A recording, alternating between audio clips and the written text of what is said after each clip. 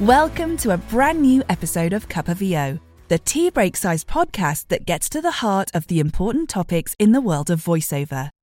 Expect candid stories, top tips, and sage advice as I chat with expert guests who are at the top of their game in the voiceover industry. I'm your host, Kimberly Parker, tea addict and VOpreneur. And this week, I'll be spilling the tea on rejection and imposter syndrome. On days where I'm not busy, you tend to doubt yourself. Now, this is such a big topic for all creatives, and the two are inextricably linked, so I thought it best to tackle them both at the same time. That awful feeling you get at the pit of your stomach when you find out you didn't get that project you auditioned for, or the agency you submitted to says, unfortunately, we cannot represent you at this time, or the award nomination or win you miss out on. It's all a form of rejection, and no matter what you tell yourself or how long you've been doing this, it stings. While no amount of self-confidence can necessarily negate these feelings, a lack of confidence in yourself and your abilities will stop you from getting out of your comfort zone and putting yourself out there, which can ultimately cut you off from opportunities that could be life-changing. Both rejection and imposter syndrome seem par for the course in this industry. We're constantly putting ourselves out there, being vulnerable, and seeking approval from others in order to validate our talent and future employability. So how do we balance these and maintain a sense of perspective that doesn't negatively impact our mental health? I want to find out how rejection and imposter syndrome affects my fellow voice actors, how they manage those feelings, and if they have any tips for others struggling with the same issues. Introducing Lizzie Jobling, Jack Oddie, Abby Phillips, Darren Altman, Jen Lawton-Hunt, and Claire Reeves. Check out the show notes after the episode to find out more about all of my guests.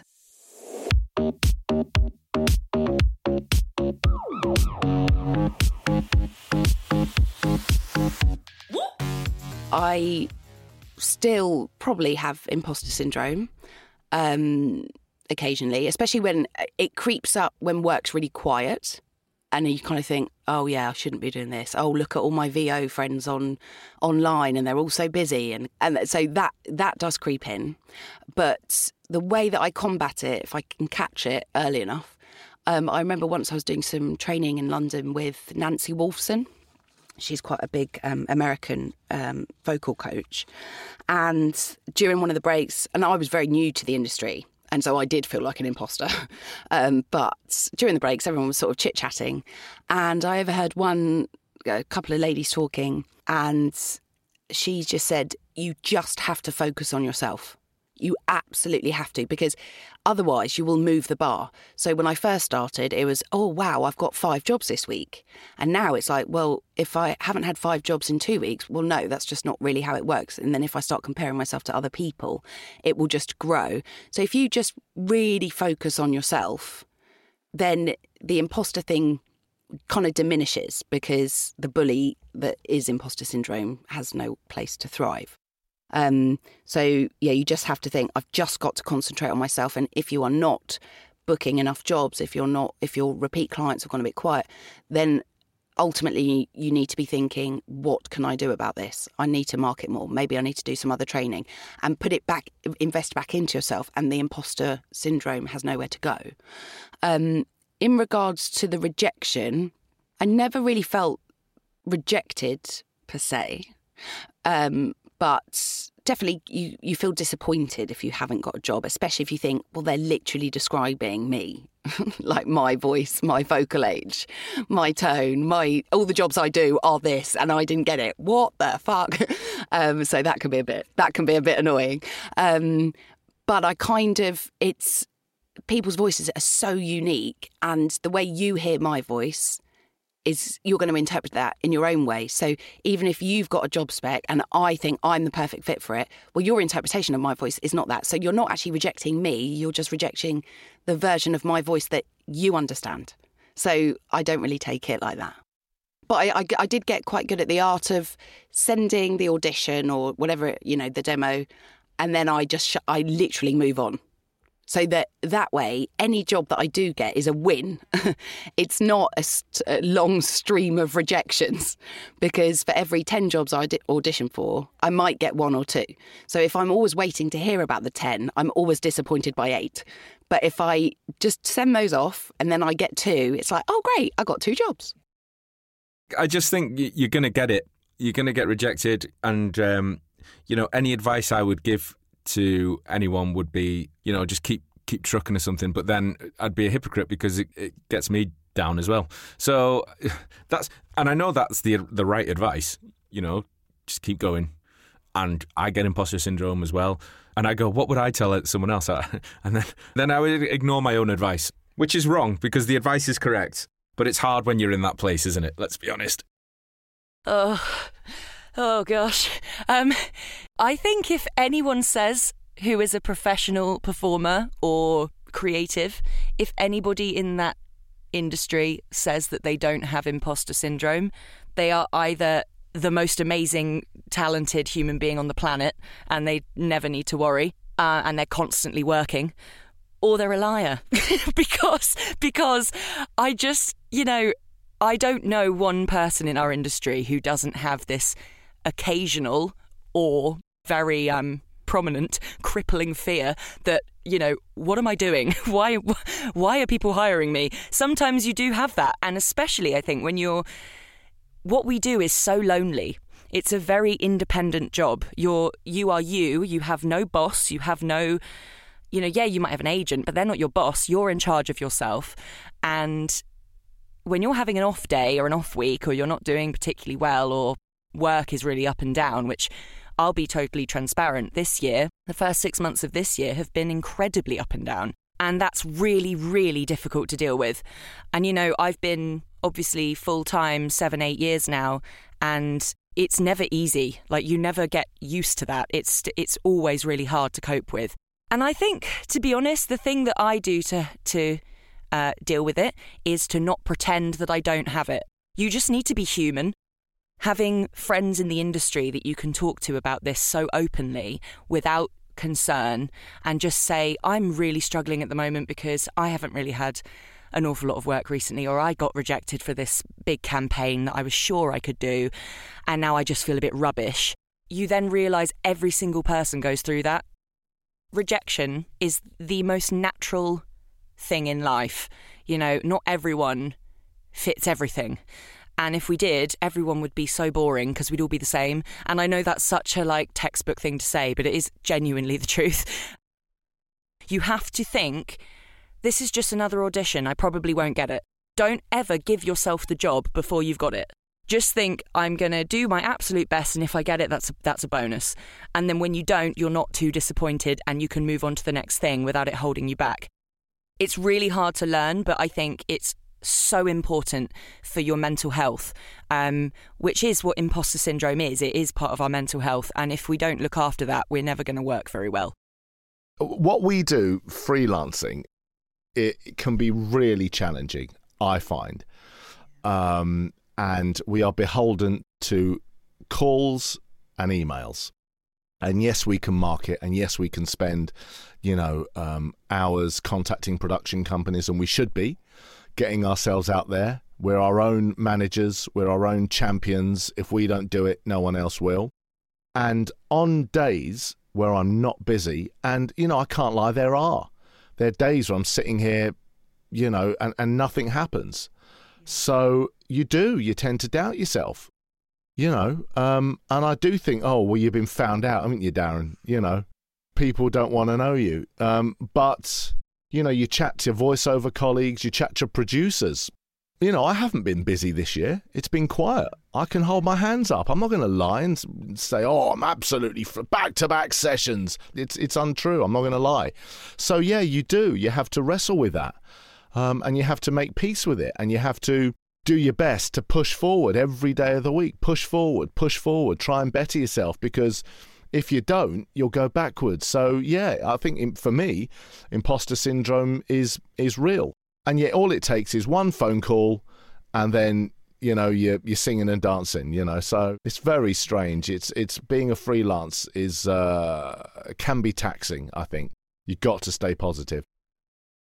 Definitely. And I think you can be really guilty on social media of comparing, I don't know what the phrase is, apples to oranges, but like I'm not in the same situation as someone else. I might be thinking, wow, they are smashing it. But actually my circumstances are completely different.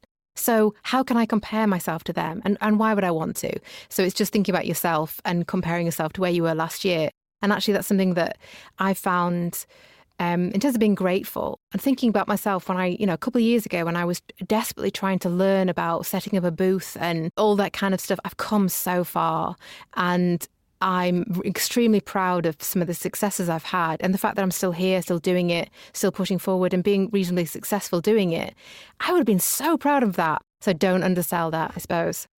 Definitely, I'm learning to ride the wave of this industry because there's some real highs and some real lows.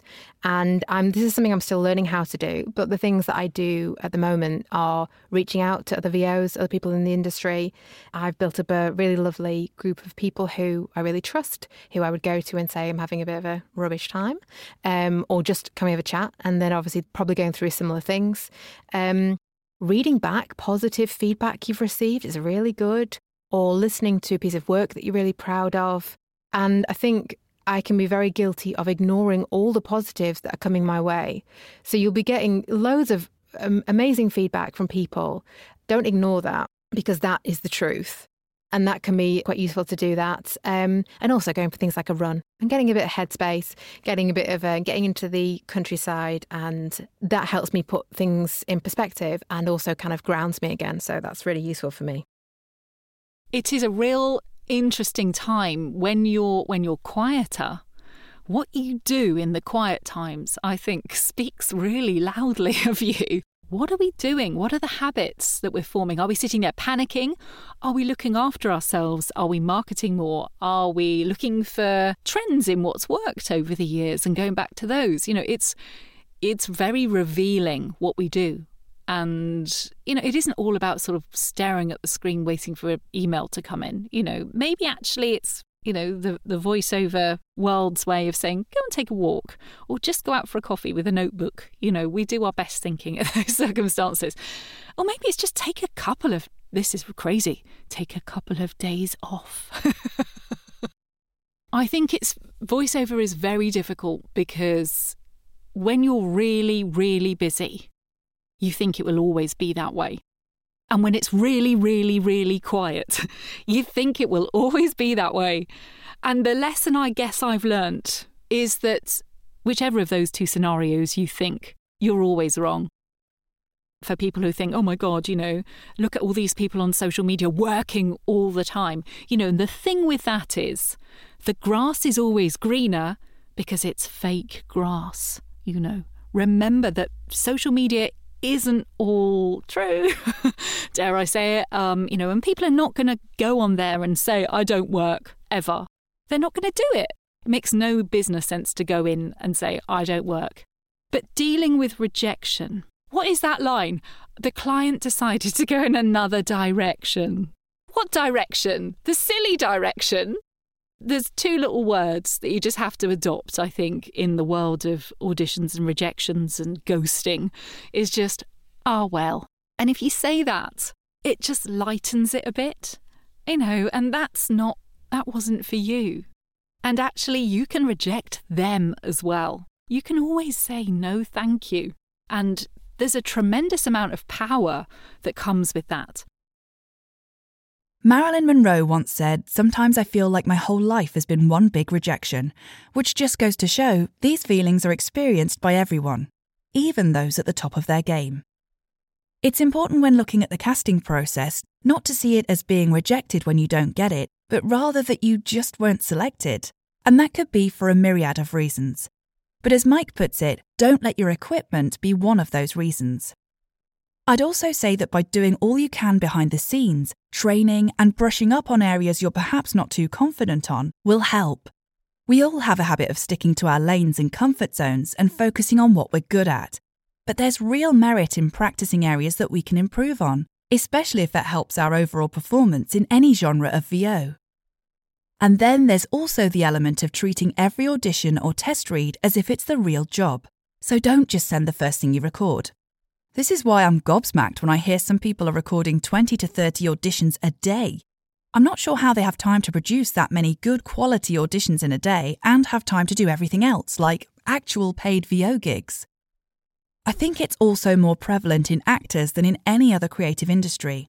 Not coming from a traditional acting background, I feel like perhaps it doesn't affect me as much. I always try to see it from a business perspective, as a way to depersonalize it. That company didn't hire me because they were looking for a younger voice, or a male voice, a different accent, or perhaps someone offered a much lower rate and the client couldn't afford me. All of those are possible and valid reasons why I didn't get the job, and that's okay. Some of the best advice I've been given on this subject with regards to auditioning is to send it and forget about it. Not only does this give you more time to focus on the other work you need to do, but it frees your mind of the capacity to feel any sense of rejection if you don't get it. And if you do land the gig, it'll be the best surprise. I've yet to meet a single voiceover artist that hasn't openly admitted that they feel the weight of rejection that comes with this job, or succumb to imposter syndrome. And to me, it seems like the best way to counter those feelings is to simply be open and talk about it with each other. When you realise that everyone feels this way, it almost takes away its power. Join me same time next week for my final episode of this series, where I'll be spilling the tea on AI. Should we be afraid? I think the thing that concerns me is that AI will drive down the rates a lot for human voices. Best thing I think we can do is to start sound more human. Just that, existentially AI is a bit terrifying. Don't forget, every day it's going to get more intuitive, better and better, and improve. It's a tool that we can use, and people are very, very excited about it. Thanks for tuning in, my caffeinated comrades. If this episode has sparked any questions or comments, or you just want to connect, you can find my email address and social handles at kimberlyparker.com. If you haven't caught up with my other episodes, feel free to check them out and let me know what you think. You've been listening to Cup of VO. Until next time.